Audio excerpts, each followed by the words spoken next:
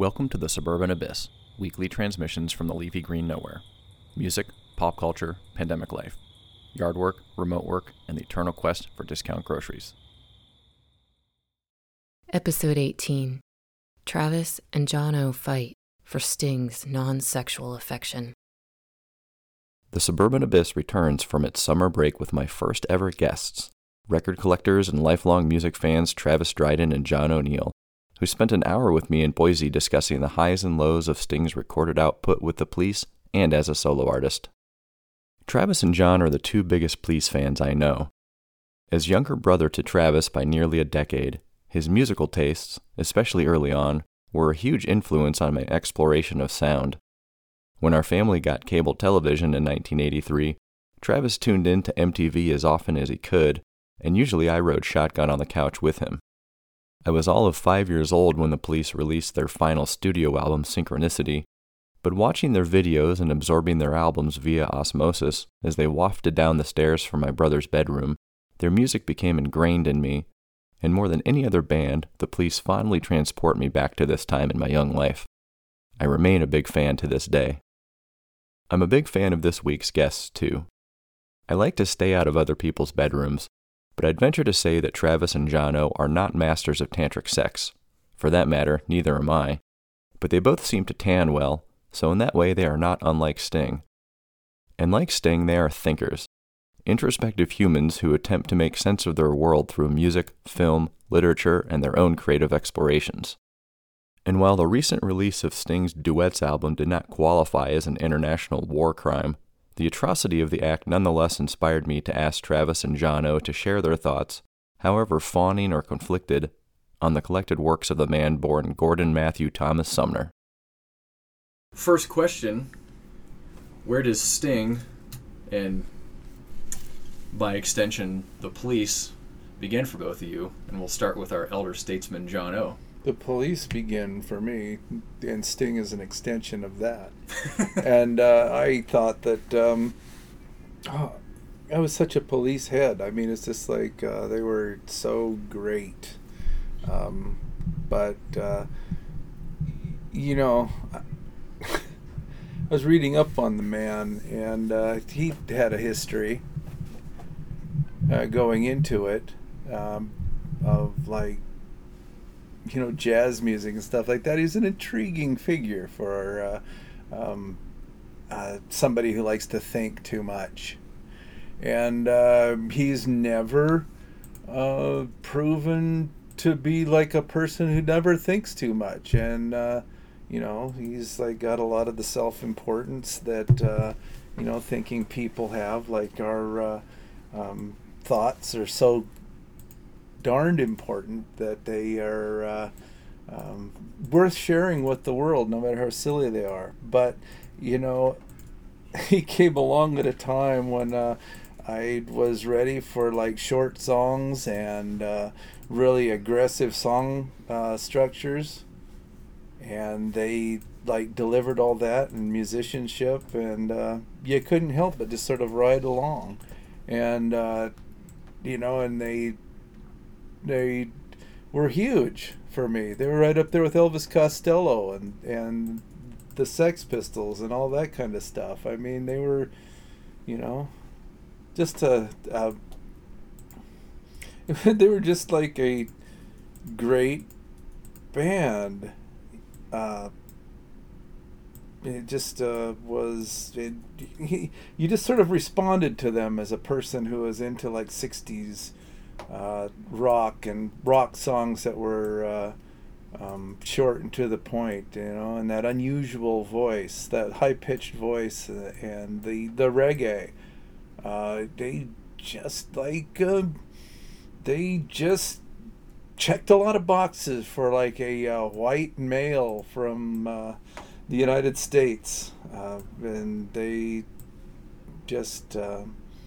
You know, I went out of my way to get the import singles. I went out of my way to like track down the B-sides, and I never really lost interest in them as the Police. I never, I lost interest in Elvis Costello probably right about like Blood and Chocolate. Not that those records were bad, mind you. It wasn't because the records were bad. I just like was fatigued by the output. But and unlike a lot of artists that jump off onto their own, I was intrigued by the Sting solo material and like working with Branford Marsalis and that, and that whole thing rang a bell with me. Like having those like incredible players and him switching to guitar. It just cracked me up. That that he was just doing whatever he was, and I was playing by that time, and learning songs, and he was an inspiration. But the fatigue set in later in the Sting solo career because it just I don't know if I reacted to how big he was, and like all the MTV videos and the lyrics have always been self-important and like, overly ornate. But I'd never heard of Nabokov before Sting like inserted him into a song. And so, I read the books and stuff like that. That's, just the kind of thing that a bookish, like, young white guy would like dig into. When was the first time you guys like heard that?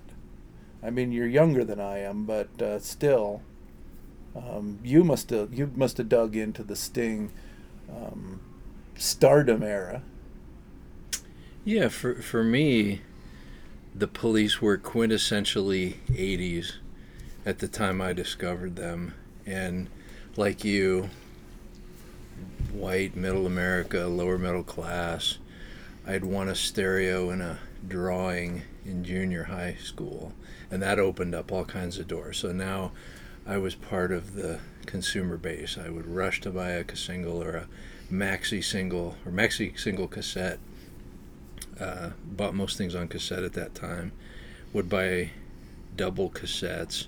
I had some albums, but Ghost in the Machine is where it really came on for me, because at the time, like you, I was bookish in a way. I would stay up really late at night reading. I was into fantasy literature, paladins and knights and Tolkien and all of this dark sort of mysterious magical stuff. And if you look at Ghost in the Machine, there's this sort of modern day monastic quest thing that kind of runs through that album. And I'll admit I had to look back and check my dates, but for me, Ghost in the Machine was released in 81. I probably picked it up with 2 or 3 years later, to be honest, right? In Ohio, Eastern Ohio was not mainstreaming. But then I looked for some of the other seminal albums and bands that I had discovered that elicited similar feelings. Rush's Signals was only a year later in 82.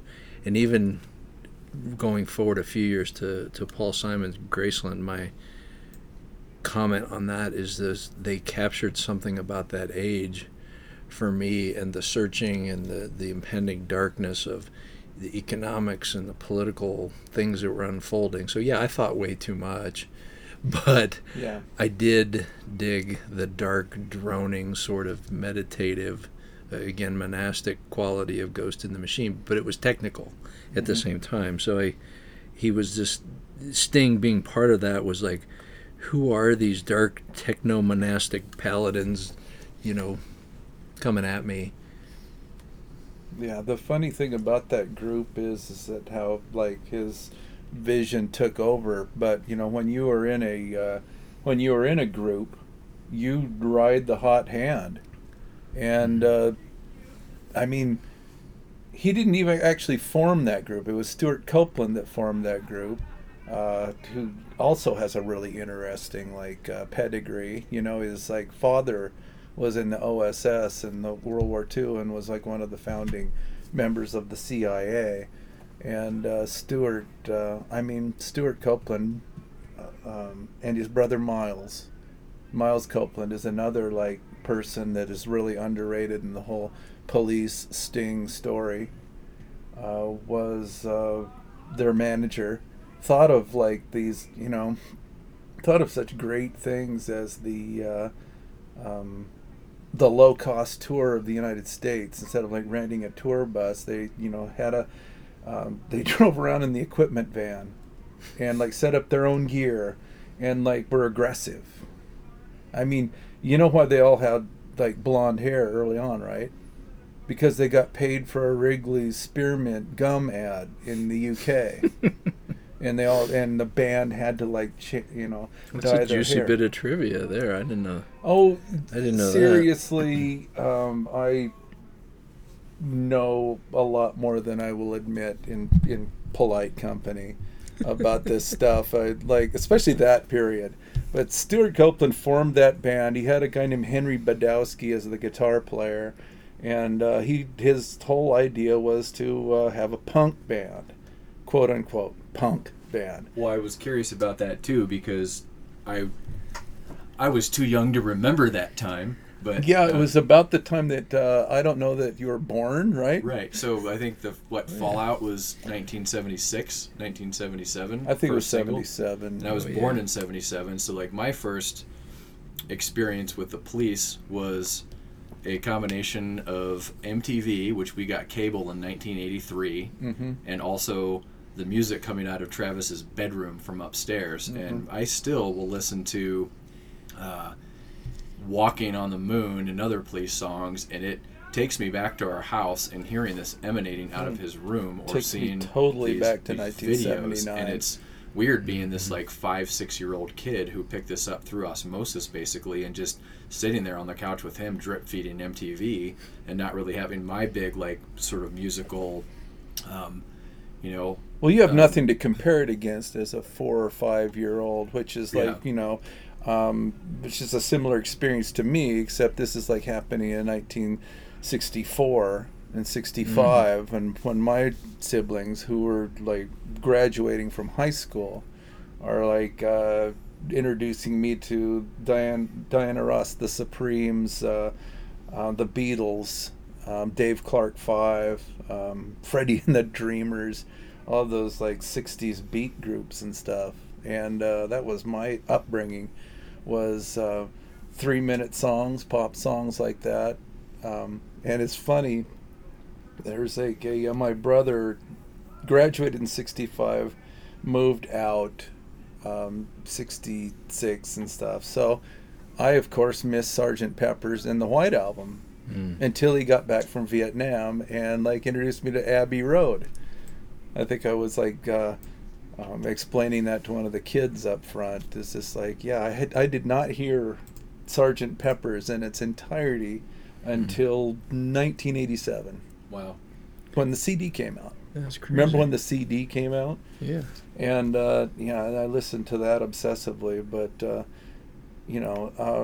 when you're a kid, Chad, me, you don't have anything to compare it against. You just like accept it as like, this is cool. Yeah, and that's how the police was for me. I like that they had cool videos, and I mean, this is later police, not early police. And my question is to you guys are, having lived through the birth of punk and the police coming from the so-called punk world, they've never really seemed like a punk band, at least maybe in their spirit they thought they would. How much was there a resistance to them from the punk community, or how many people embraced them? They were not.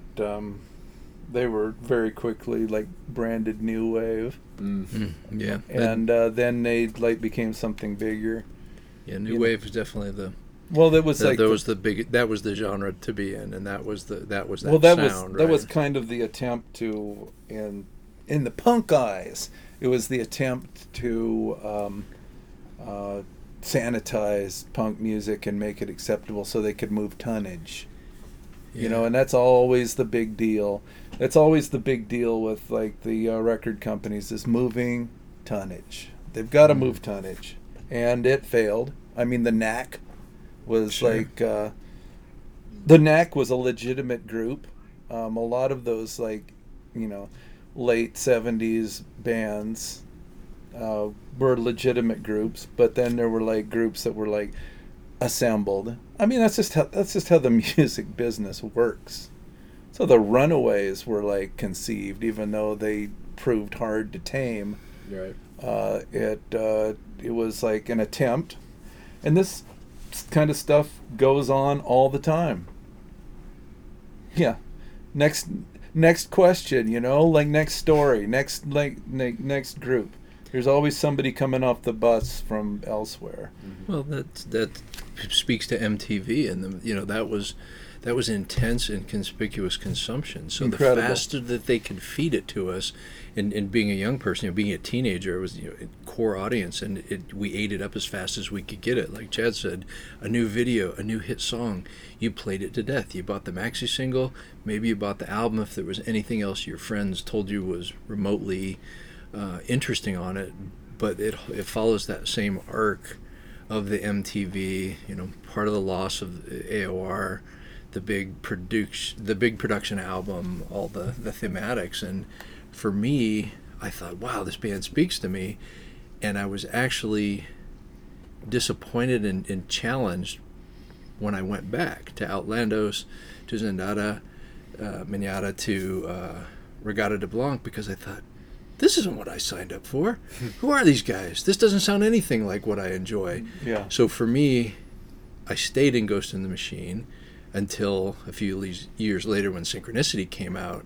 And for me, the journey kind of went back to go forward because, Roxanne, the subject matter alone is like a whole nother thread we can touch on. But like they sang about interesting and challenging things, prostitution, and even listening a little bit to Message in a Box today, going back as far to that quasi-punk.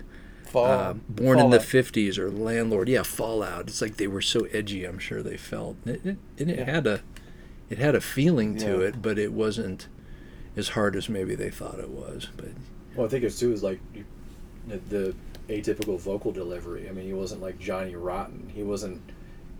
I wouldn't say Sting sneered. I mean, he kind of had an attitude in his voice, but it was also unique in the if you would try to like pin it or box it into a punk sound, having that voice, and also just the fact that like he was like, if you read the lyrics, like these stanzas are all rhyming, and that's not very. That's his educational giveaway, right? Like he was too smart not to rhyme, and he was a teacher, communicate in stanzas, right? And he was learned, and Copeland too. They were all better off kids, right? Yeah. So they'd been exposed to literature, they knew concepts like that. But I remember that they came together. They came together as like a in the punk group phase, and like Henry Badowski's limitations became apparent, and the idea kind of fizzled out but Sting's songwriting came to the fore, and then when they got Andy Summers, who had been in groups before, like the Soft Machine, I think he was in the Soft Machine. Isn't he like 10 years older than Copeland and Sting? Yeah. Senior man. And he could like play incredible ninth chords and stuff, and I think he was in the band at the same time as Henry Badowski, and he was like was so much better that Henry saw the writing on the wall and exited. But I was obsessed with that kind of stuff. He's an incredible guitar player, Andy Summers.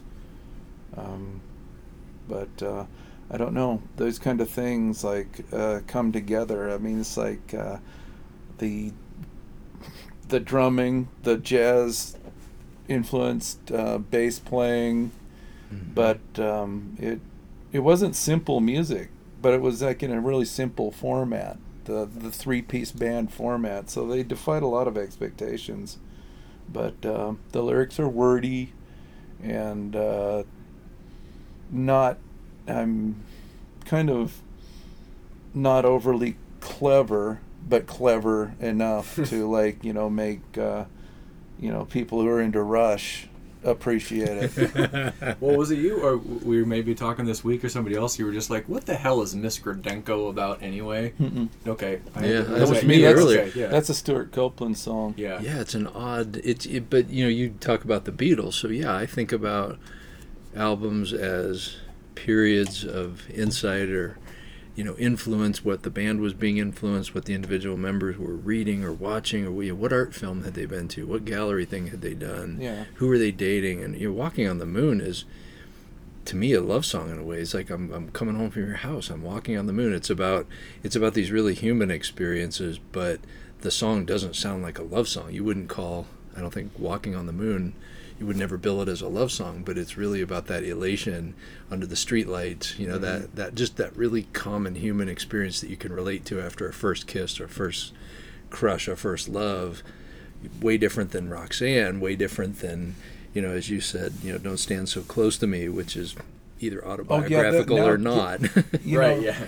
No, yeah, I think that, that was the, Don't Stand So Close to Me 86 is where, like, I lost it. I was so pissed off when I got that Every Breath You Take, the singles compilation, and it had that 86 version on it, because I wanted the original version. We're united in that. I still, have not bought that on vinyl and just got all the records because I don't want to have that experience of listening to the 86 version of it.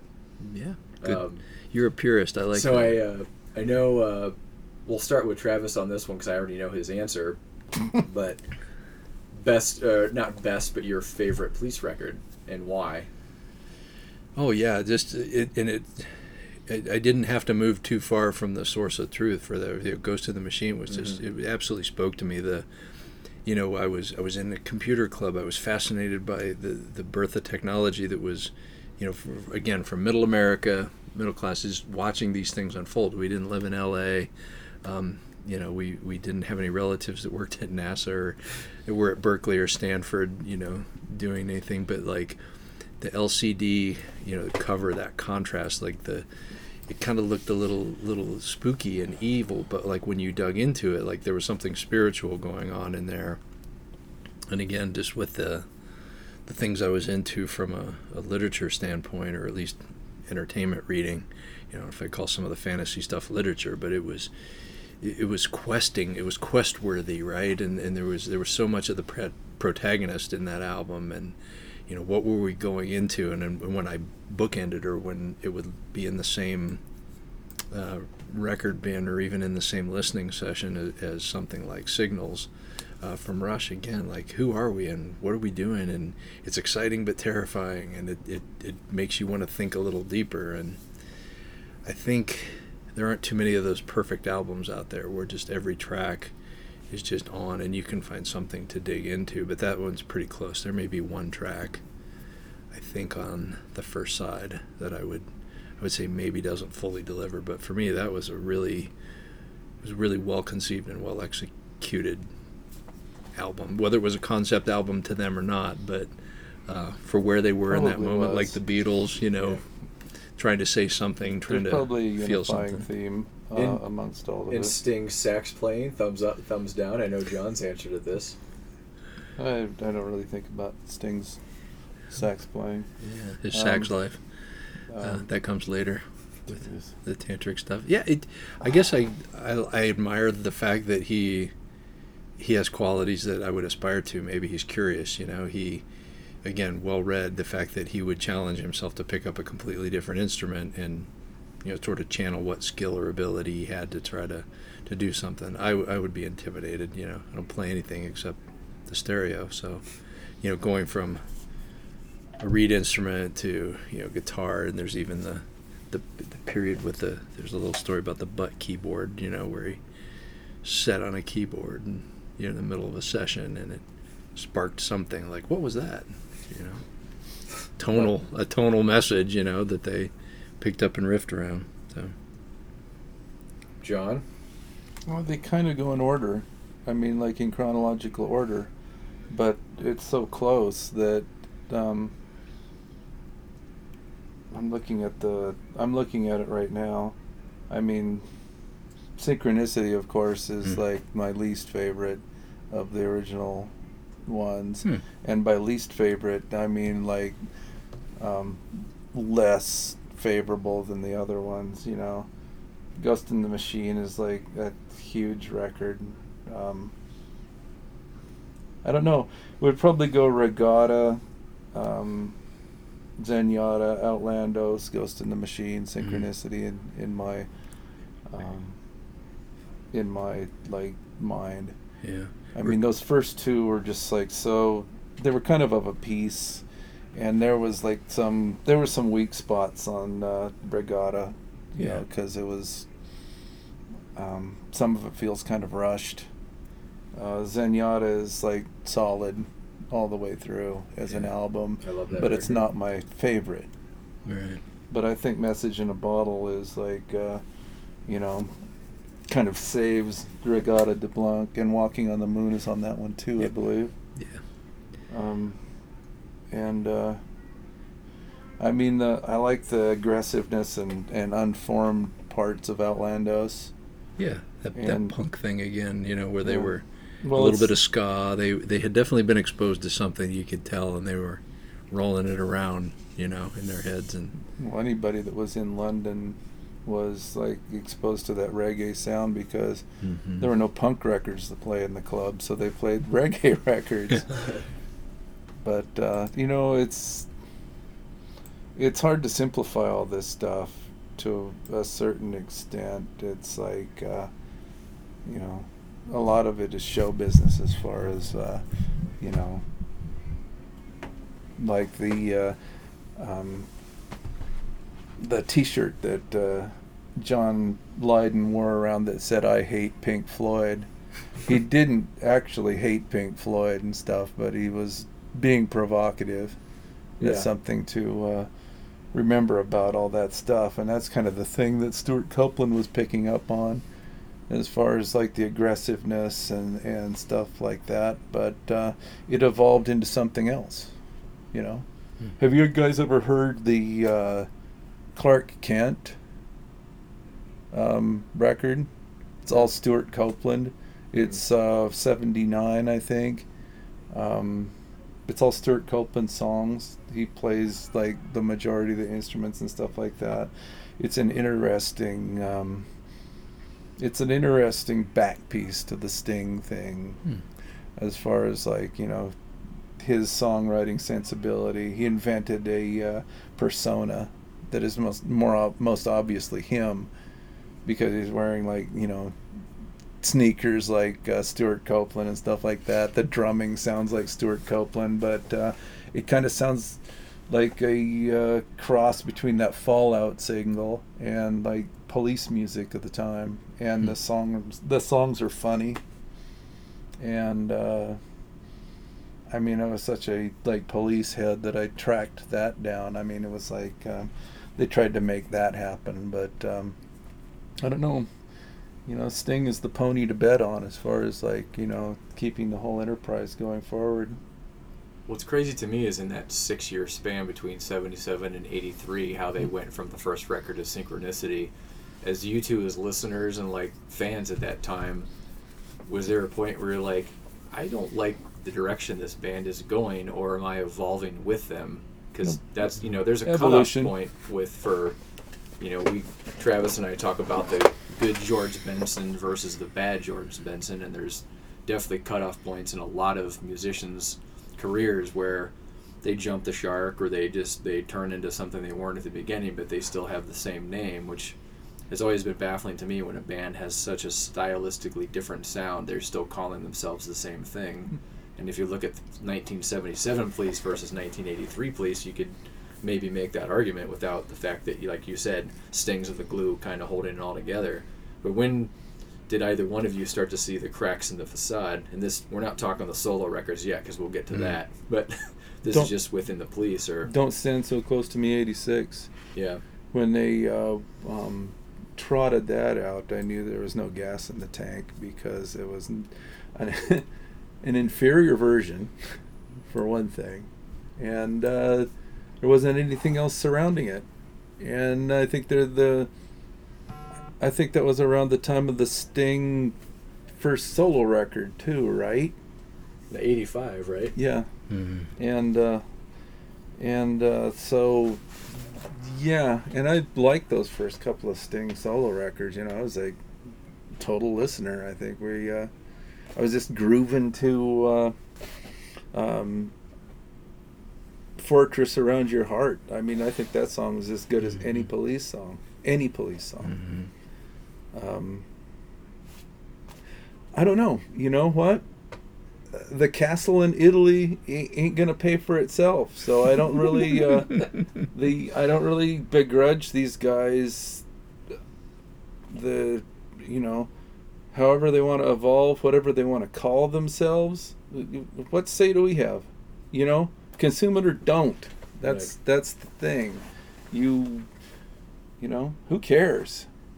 I mean, we don't know any of these people, really. I mean, we think we do because they reveal so much of themselves in this, in their music and the songs and stuff like that. But you know what?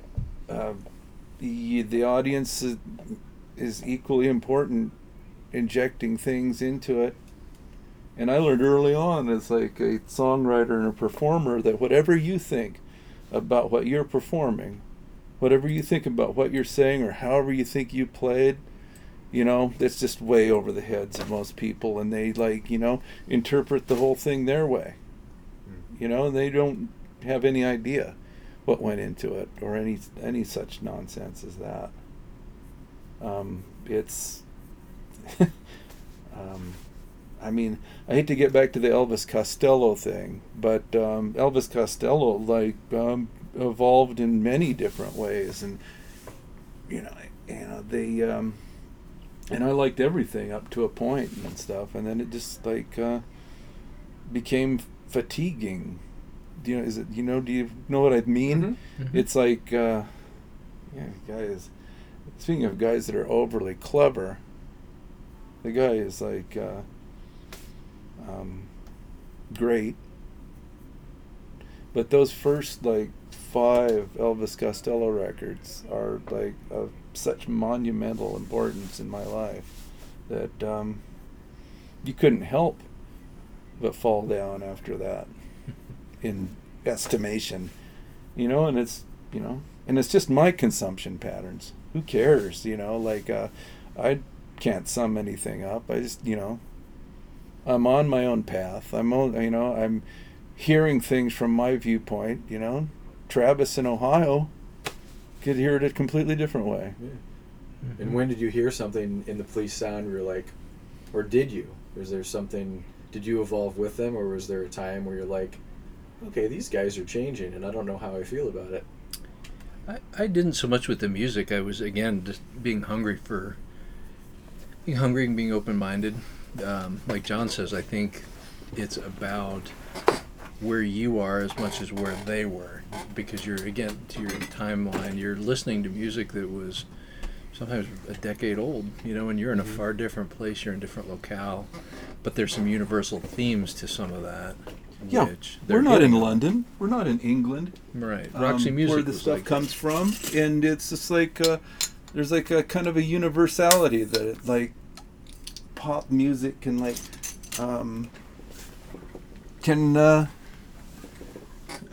tap into and reach across, but Stuart Copeland isn't English. Yeah, he's he's a Yankee.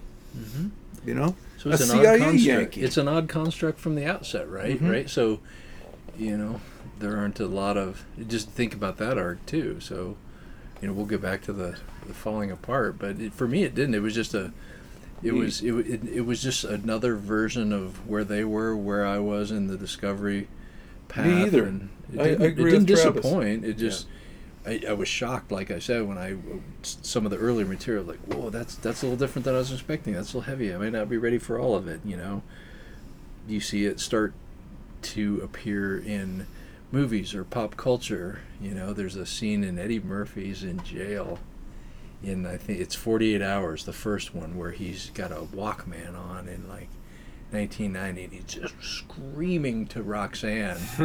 And it's how much that song sort of wove its way into culture in the way that it does in movies. And it wasn't cliche, but it's always been that song's there's a lot in that. And it's sturdy too. It's short. It just like that first guitar riff. I mean, it hits you. It's like you kind of have to be almost sadistic not to like it in a sense. I mean, if you like music and you like rhythm and you like 3-minute pop songs, there's got to be something there for you. Yeah, agreed. Right. And the catalog for me, like just the Sting's solo catalog doubles the Police's output of full albums. So for me, they never ran dry. They never ran short. Now, to your point, yeah, they became a lot more plastic coated, polished, groomed, overproduced. Maybe you might even throw in there in that '86 version, like they were a victim of that MTV consumption thing, right? That was slick. That was.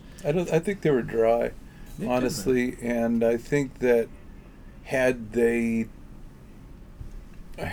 produced another record, it would have been what you're talking about. Yeah, could have tanked for sales.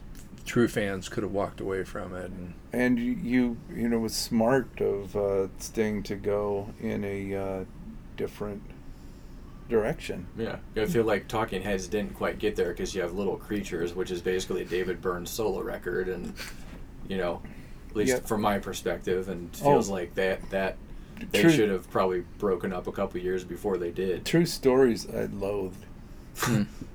I really did. Wow. And Little Creatures, I mean, had some good songs on it, but that was like a cracking point, and that's probably what would have happened to the Police. Yeah. No, I think things run their course. Yeah. And they other guys in the band are tired of hearing it. And it's time for them to move on. Evidently that whole 86 tour is on film because Stuart Copeland was filming the entire thing, and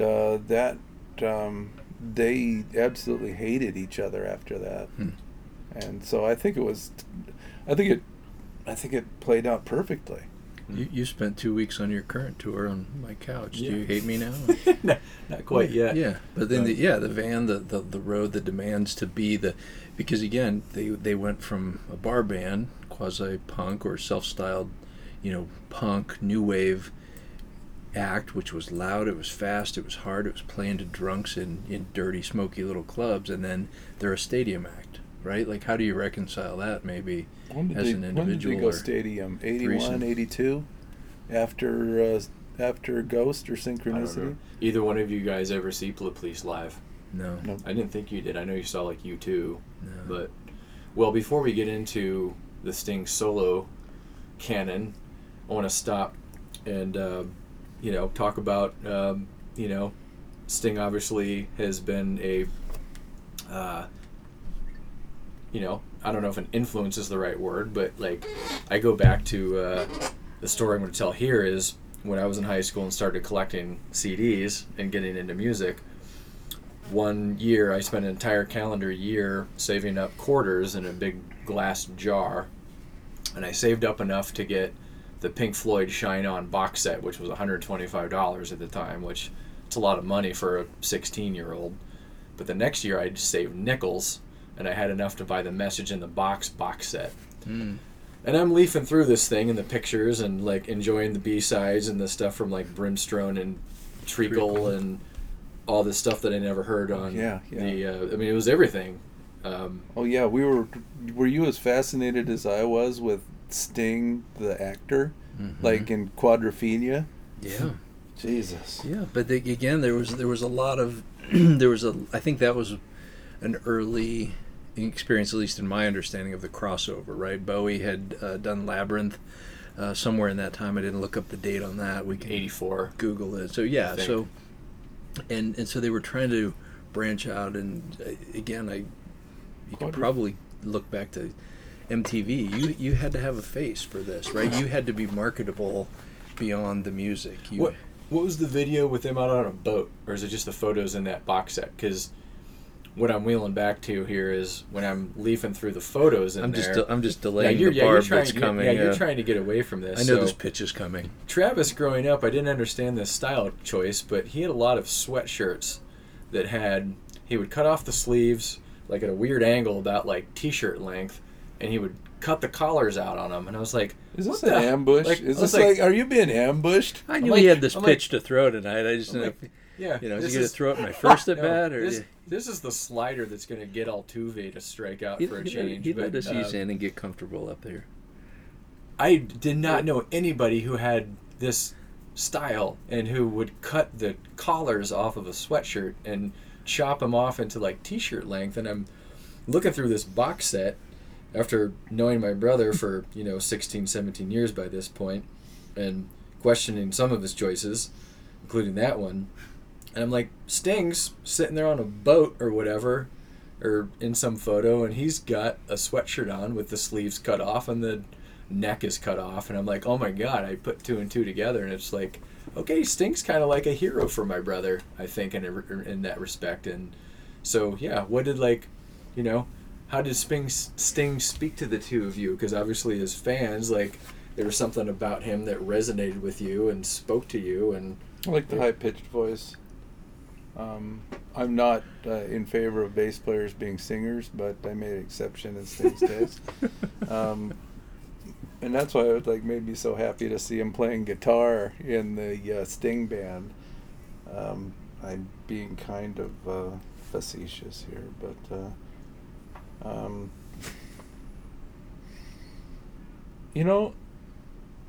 I liked the band. I wasn't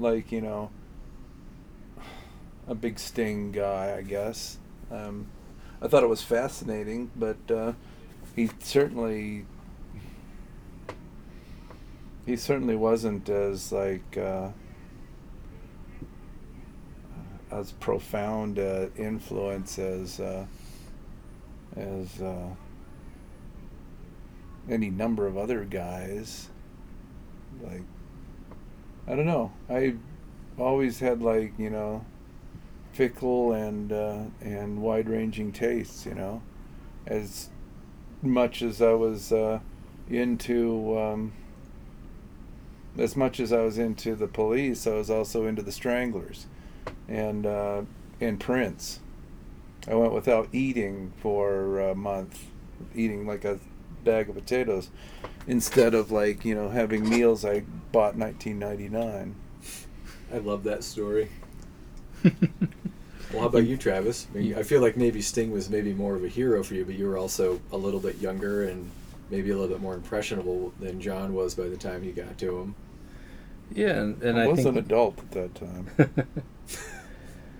I think it does go back to the fact that he was, was there some self-styling going on? Yeah, for sure, because he was literary, he was a little clever, it's things you want to be as you get into discovering yourself and what you're into, I think just the punky hair and he was interesting. He was a bit of an enigma, and he was morphing, right? And he was changing, and at that time I did do some further research thinking about this though, because I think Sting was a man of his time at that time, right? Because Flashdance came out in '83.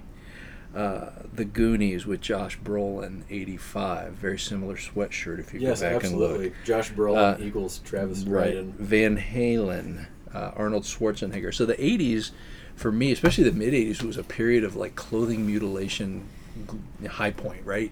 Oh yeah, you had to modify, there was a lot of distress, abuse. Yeah, there was all the sweatshirts with the cuts, the razor cuts, and like a bear had attacked you. Yes, and midriffs, right? And I was pudgy, and I wasn't going to pull off a midriff, but I thought I can cut the neck out of this because the necks on those heavy crew neck sweatshirts were a little constrictive anyway, right? Much, yeah. Yeah, the quality wasn't there, and then but it was also weight room culture. So there's also period pictures of Schwarzenegger in something similar, and I think his was maybe more functional because it was massive. But when I look at that early mid '80s period, I'm like, that was the style. Like that's what people were wearing, and holes in jeans today and abrasions and distressing. Yeah, we cut the shit out of everything, and then we took the cut pieces and made headbands out of them, for the weight room or for head knocking and head bob, and that was. Yeah, I remember that. There was something to be had with every piece. Even the sleeve was a do rag of the age, because we weren't gonna. I didn't know do rag existed, but like the sweatshirt kept as my hair got longer, it kept it out of my face under my football helmet. I'm like, what is that? It's a sweatshirt sleeve from this very sweatshirt. But yeah, I think he was right on point kind of with the 80s stuff. And then later, when I discovered that early period stuff, they were wearing skinny tight jeans, skate type shoes or boots, and there was just a look about that. And then that, whether you picked it up from new wave culture, right? Safety pins, so the bear slash and then safety pinning it maybe back together, or just a row of safety pins. Yeah, it was probably an evolution of the Vivian Westwood, Johnny Rotten approach to clothing. It's really like foggy about where. I mean, that's the thing about origins. There's no single origin for anything. I mean, a lot of that punk clothing thing was like, was Richard Hell. Richard Myers, the guy that Malcolm McLaren saw when he was over, like, managing the New York Dolls in their, like, hammer and sickle period, and that went back to England. It's just like everything goes back and forth, and it's really hard to tell where things like originate, especially when people are involved. You never can tell where this stuff is picked up. So, did he have a stylist? I kind of want to go back and read about that, or was he just Richard Hill? No, Sting, but or was he just making these kind of either fashion statement? Or he totally had a stylist. It could have been his wife. I'm goofing, but. Yeah. No, it's a valid point. It's a fair point. Yeah. If anybody has a stylist, it's that guy. Yeah, right. It wasn't Copeland. Yeah, back there in his tennis shoes and a duct tape on his fingers. Yeah, like drumming. Like that was another picture in that box set. It was wow, like okay, that guy's saving himself from some physical harm by this drumming. But drumming is hard. It's such an incredible physical act. It's incredible. I wish I could drum. Yeah. It'd be so great to be in the back. I want to be a jazz drummer. Well, let's transition to Sting? To Sting solo. So he came on. It was really like the right time, and to like work with those players and stuff like that. I think the Police had run its course. I mean, that was obvious. I think I read on the Wikipedia thing that he was on stage at Madison Square Garden when he decided that he was going to leave the Police or break the Police up because he didn't think that it could go any further. Like that was the pinnacle. You've been on dates like that. We all have, where you're like, this is not working for me. I wonder what song he was performing while he came to that realization. Yeah. But I get it. Yeah, you're like making out with a girl and you're like, nah, I got to get out of this. Well, I'm just trying to. I've tried to slip out of the darker theater before.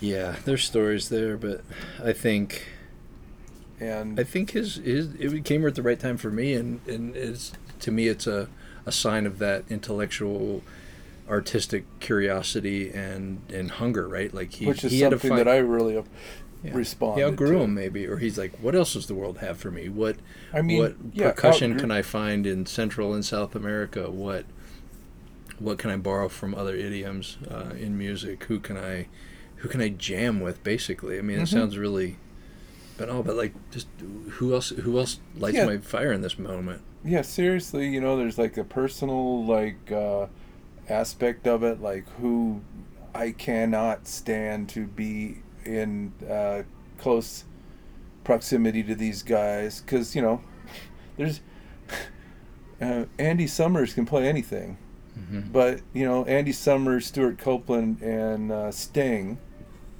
are the Police, and there's a certain expectation that the fan has I mean, you know, you can trot out there as the Police. Can you imagine, like, them playing those Dream of the Blue Turtles songs? No. They probably could. But it would, like, sound terrible. Yeah, they have the skill, but like I imagine what it's like to be the Rolling Stones. Like you're so typecast. You kind of and they've had different solo breaks. Jagger certainly tried to spread his wings, and it was just mostly odd from my experience. But they're just supposed to be the Rolling Stones, whether we do that to them as fans or they do that to themselves. You know, Alan Alda could go to PBS, but he's still he's still Hawkeye. To me, you know, from MASH, he's still him. Yeah, even though he is, I mean, even stuff that he was in the '60s, you look at Alan Alda and go, "Oh, MASH." Yeah. You reverse engineer your own truth.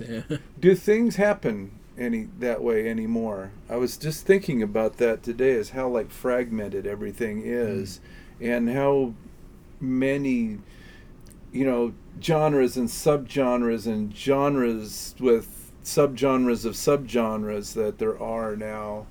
And that gets back to the point of timing and how Sting departed this thing at exactly the right time before it got tired for people, brought the commercially viable voice into a different setting, and had more MTV hits for it. It's pretty brilliant, actually, even though, you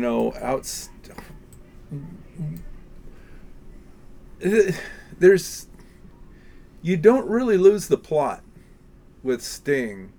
You just, you can take or leave the interest in it, and I'm just the Sting fatigue set in probably, 90 even. Okay, maybe 92. Well, so favorite and least favorite Sting solo record then for both of you? Dream of the Blue Turtles all the way. For your least favorite? My most favorite. Most favorite? Yeah. All. That's my least. I Nothing Like the Sun does it for me, just from diversity of the material and the stylings and the different musicians that he featured. So nothing wrong with Dream of the Blue Turtles. No. It just did, and nothing wrong with Nothing Like the Sun either. Mm-hmm. It's just it. As the audience, you bring your things to the table as well, and we talk about this in the record store all the time. Is that I've listened to things at work and had a extremely unfavorable opinion of it. To the point that I'll badmouth it incessantly. And then 9 months down the road or 3 months down the road, at some point, you'll hear it in a different context or in a different way, maybe not at work. And then you will respond to it. The most recent example of this, for me, is that Sturgill Simpson record that has the animation movie. What's that called? Oh yeah, that's the it's the one where he's playing all that heavy distorted guitar. Yeah. You see the album cover, but I'm not. You see, my thing was that I was looking for Turtles All the Way Down and Sturgill Simpson sound that I really responded to and thought was great. And Sturgill Simpson I heard on Elizabeth Cook's show, who comes from a bluegrass background, and that's an entirely different kettle of fish for me. I don't really care for bluegrass one bit. Sound and Fury. Yeah. A couple of weeks ago, I think Cora Lee or somebody put it on in the store, and I heard it in a completely different way, probably without the expectations that that it would sound like a Sturgill Simpson record, and I was really digging it. And it's one of the problems with listening to it at work, because there's so many extraneous things. Oh, yeah. But if you're listening to it at home, there's also extraneous things maybe like some sort of problem with the plumbing, maybe some like sort of disagreement you're having with your wife, and it can color things. So, the Sting thing is probably a lot like that. It's just like I'd reached a point in my life where, I'd had children by that time, and I just like, it just wasn't speaking to me. Yeah. Well, sometimes, you get in that humiliating kick in the crotch while you're listening to music. And hi-oh. But yeah. That's a great lyric too. And we're we're lemmings packed into shiny metal boxes, and we've all probably had a moment like that. But for me, Nothing Like the Sun came at a time when somebody else introduced me to that, in fact, and I'm like, oh, that's the guy from the what? That's the guy from the Police? Like, so you lost track of him. It was sort of disbelief in a way, yeah, because I had moved on to so many other genres and subgenres. To John's point of just, I was in a completely different place, and I had gone harder, I'd gone more industrial, I'd gone darker, really went down the Joy Division, Front 242. Oh yeah, like remember their Ministry. Skinny Puppy CDs? Yeah, I went down all of that, and then at a time when a love relationship, an early one, was blooming, and then I discovered that, and like, wow, the secret marriage vows, they are never spoken, and there's this quirky song about an Englishman in New York, which is as goofy as Hey There, Mr. Dinosaur, right, in terms of lyrics and accompanying musicality, but something about it, when you're experiencing something that's foreign to you, like, okay, there's something I can relate to about this piece. And age-wise, for me anyway, like, part of that arc is, I would like to map it out better, but like, it's tracked against the journey from adolescence into young adult, and then ultimately, where this is going to adult contemporary listening. Like, you go from Fallout, again, Smoky Club, small stage, people throwing bottles, like mayhem, right? And then stadium tours, and then as your demographic ages, or you find another demographic, a new demographic that's like, hey, this is pretty palatable. It's that guy from the Police. No kidding. How about a nice Chardonnay? There's Dream of the Blue Turtles, or actually Ton Sumner's Tale. Yeah, Fields of Barley, which was the record that I hid from my friends because I was in. My friend Michael, who also he's in the music industry and has a podcast, and he may listen to this at some point, but we've talked about that record because I was 15 at the time, and the CD collection is full of the Nirvanas and the Alice in Chains and the Jane's Addictions and the Pixies and all that, and I heard If I Ever Lose My Faith in You on the radio, and I bought that CD, and I love that CD to this day. Great song. It's a tearjerker. I love that record, and Fields of Gold is gross in a Hallmarky kind of way, but it still kind of speaks to me, and I hid that record when friends came over because I did not want to take shit from people from having that record in my collection. For having feelings? Right, yeah, 15. That's not a good look for a dude. That's really funny. That's never really entered. I mean, that's never really been that's never really been a concern of mine. Because you're a better person than we are. No. No, that's baloney. Different age. I mean, was decades-wise, right? But no, I was an outlier. The punkers did not understand how I could love Chic. Well, and you were like at least fully formed enough at that point to be like, listen, I like punk and I like disco, whereas like 15-year-old Chad wasn't there, so he's hiding CDs from his friends so that he just doesn't have to take the shit that he doesn't want to have to take. And I guess that I didn't really have any friends like that and wasn't invited to a lot of parties. I mean, honestly, that I am still friends with the people. My best friend from high school was like the guy that introduced me to the Who and stuff. And I don't know. We've been friends for 44 years. So I guess if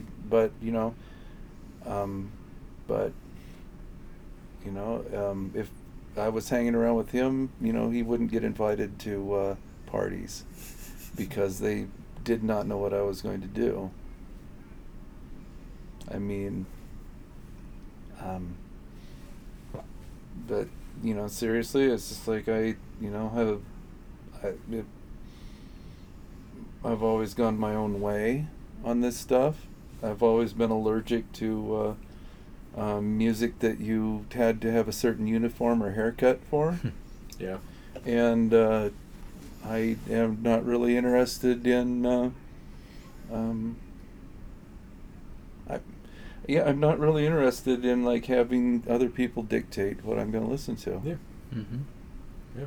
But also, I am not really interested in dictating to other people what they should listen to. Yeah, agreed. And music's that's a single band or all of music just gives you that license to explore and discover those things, I think, and find out more about who you are, where you are, so what you are. To get back to 1982 again.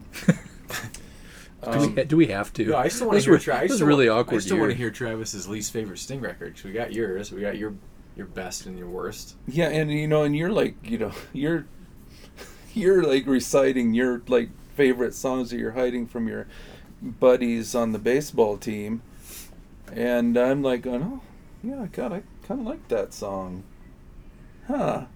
I'm gonna have to dig out those records and listen to them again, because maybe I'm just like, maybe I'm just creating a narrative in my mind that I have lost interest in Sting, but maybe I never did. Yeah, I don't know. He kind of lost, for me, as a younger Police Sting fan, the collaboration with Puff Daddy / P Diddy. And then most recently, that's easy to ignore. He did the duets album. To me, that's the Jump the Shark moment. Like, he just did a duets record. I'm like, you don't have to do the duets record. You've made your... Sinatra did one. Is it in a contract somewhere? Is that just a label? Is that a label, move? You're going to see that pitch from the label at some point if you hang out in the label. Yeah, I just feel like there's a tie-in with the Parade magazine cover story, and like, you're going to get lobbed the softballs. How great is it to be Sting today? Pretty great. Yeah. It's pretty great.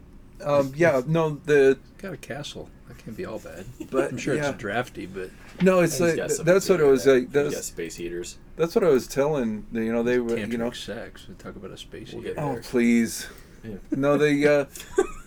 The most irritating solo era Sting thing is that Christmas record that he did, where he talks about like rehearsing with the band in the castle in Italy, and it's unheated. Like, you know what? I was thinking that is like the poofiest thing. Yeah, well, We Are the World too. So this is like all that's wrapped up in there too. Yeah, I think We Are the World had such a momentum that it like caught a lot of good people. Yeah, you up couldn't in it. say no. The Boss. Right. Dylan's in there looking super uncomfortable. There's memes on that now of like Dylan, like, just, oh my god, yeah. You just can't wait to get out of there. So yeah, Sting, his agent least thought favorite. For me, it fell off, right? Like, so, the last half of that solo career, just like never exposed, wasn't that interested, just like kind of closed that book. So yeah, I would say after 10 Summoner's Tales, which by this point now I'm, what's the year on that? Maybe newly married, I think. Okay, so 10 Summoner's Tales. Yeah, so I'm dating now, right? So I'm dating the woman that would become my partner, right? So then, like, that's a great soundtrack for things like that, and that was pretty complete. But no, there's nothing to. I don't have any. I did like the Soul Cages. Yeah. If on a Winter's Night is 2009. That's the Christmas record. Yeah. The holiday record. Yes. Well, yeah, I think that he, like, in Sting fashion, I think that's winter themed songs, mostly written by others. madrigals and religious hymns from Of course past he had centuries. madrigals. Right, And of madrigals. course, He just wanted to use the word madrigal at that point. Did he But I play keep- a lute on the record? Literary but I keep masturbation. thinking, maybe there is a lute on it. I didn't like follow that up, but I keep, again, I keep coming back to Spinal Tap where they talk about the solo, but I'd really like to get my songs with the symphony orchestra. It's like, Spinal Tap is like one of the greatest movies ever made. Everybody that has been in a band at any level can watch that movie and go, yeah, this is it. This is it exactly. The ridiculous backstage things, the conceits. And that's the thing, the Sting thing, the conceits. That's the word I was looking for. Because it's like, it's completely like conceited music. But to open your mouth to sing, to write your songs, stuff like that, is the most completely conceited thing ever. It's like, it's like you just have to be a dick for your music sometime. Mark Lanigan told me that once. And you're going to hurt some feelings, going forward, for these songs and stuff like that, which got him, like, knighted. Although I think you can, like, purchase knighthoods, right? Yeah. I think we should arrange that for Mark Lanigan. He deserves to be knighted. Yeah. And, like, personally, I've never felt, like, any betrayal by Sting. Like, No, because there's I'm no not, bitterness. I don't have the history that you two have with him. I don't feel any betrayal by Sting either. It's just like, he's doing Sting things. I feel like we could do this again with That Bono. book by Because Nabokov. Yeah. I feel betrayed by Bono. That book. Which book are you speaking of? Right. Which one could it be? Well, before we end here, I'm looking at the board and we still have Tantric Sex for $400 up there. Oh, jeez. That's his business. Always searching, but Good for him. yeah. Good for him. Was that the period when you started wearing like the Tunics? the tunics and, Yes. and all that? Like, which came first, the tunics or the Tantric Sex? Bono. Yeah. Bono. Are they an accessory for, like, do you It's like, I think this would, just we're open exploring up my this, chakras like, a little bit here? No, I like that. In a long-term relationship, there's things to admire there. Like, okay, I get that. And he definitely got into whatever he was into. And if it was that and her at that time, like, yeah, dig deep, dude. Go for it. He's aged gracefully, I think, for the most part. And I think Oh, it's yeah. funny, like, Although I was just like looking for Sting on my phone, and like one of the news stories is 69-year-old Sting in a Speedo okay, showing off his abs. all right. Yoga. Yeah, there's no fat Sting period, so he's just not Yeah, there gonna- is. Is there? Yeah, Huh, there is a I fat missed it. Sting. No, you didn't miss it because it was like when he was a school teacher. Oh. He always talks about it. Like when he wore the yellow jumper in the trad jazz bands he was playing in with the that was yellow, and the people said, "You look like a wasp." Gordon. Right. Yeah, that's another great thing that I discovered on here when I was looking up the Sting stuff. He's like, this is, and I quote, he's some interviewer said, called him Gordon. Ooh, that kind of feels like, Yeah. you don't do that. Yeah. Let's see.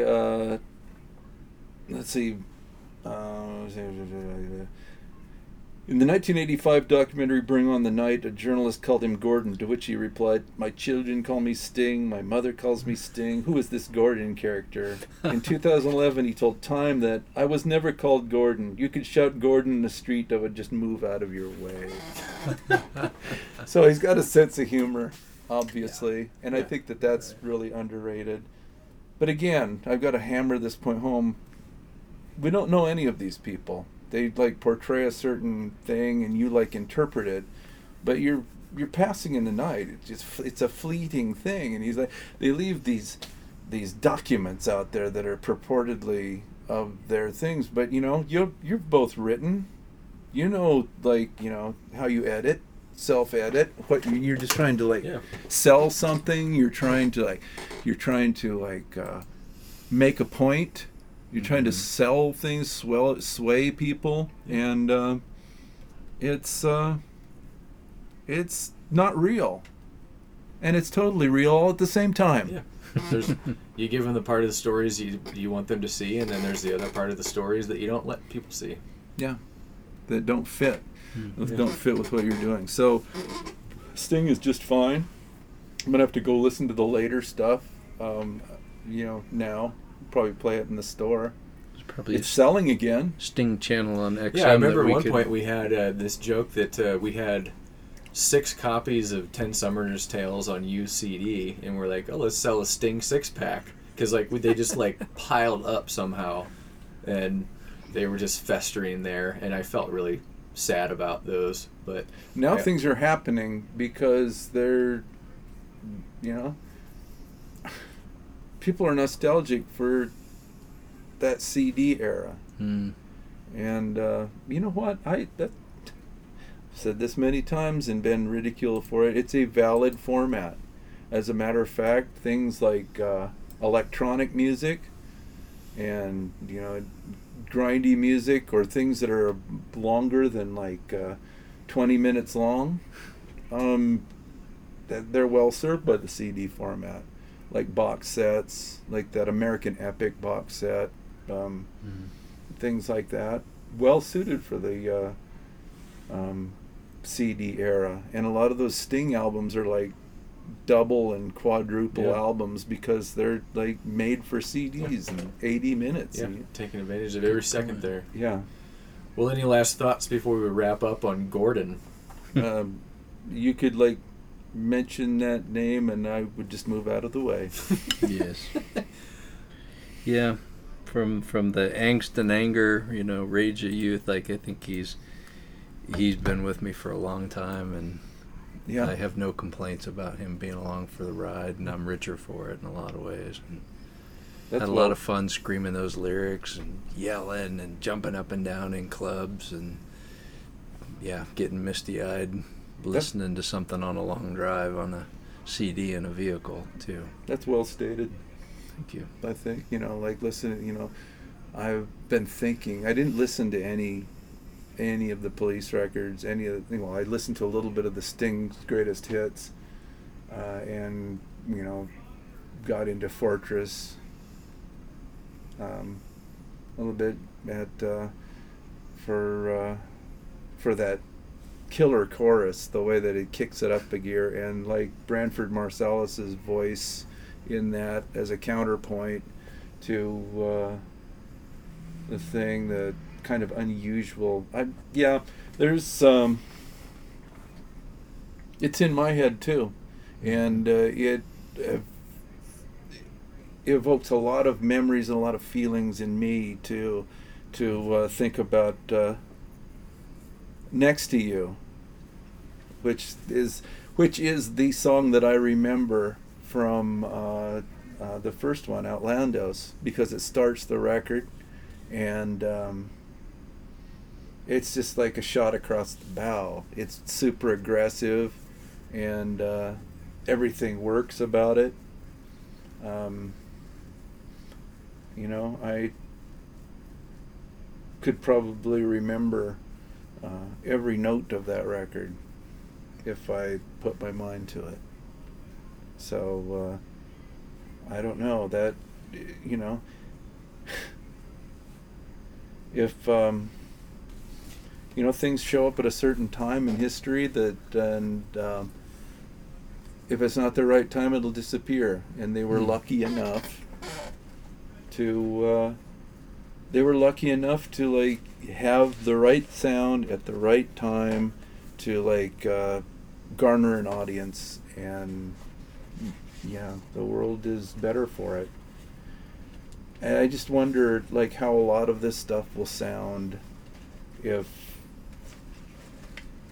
electricity goes away. and people like sing it, and whether or not these things will exist or they will just mutate into a different form and stuff like that. I'm sure that they're out there. I'm sure that it's out there, but the zeitgeist is one thing that is hard to capture, lightning in a bottle. Yep. Madrigals will always be with us. Yeah,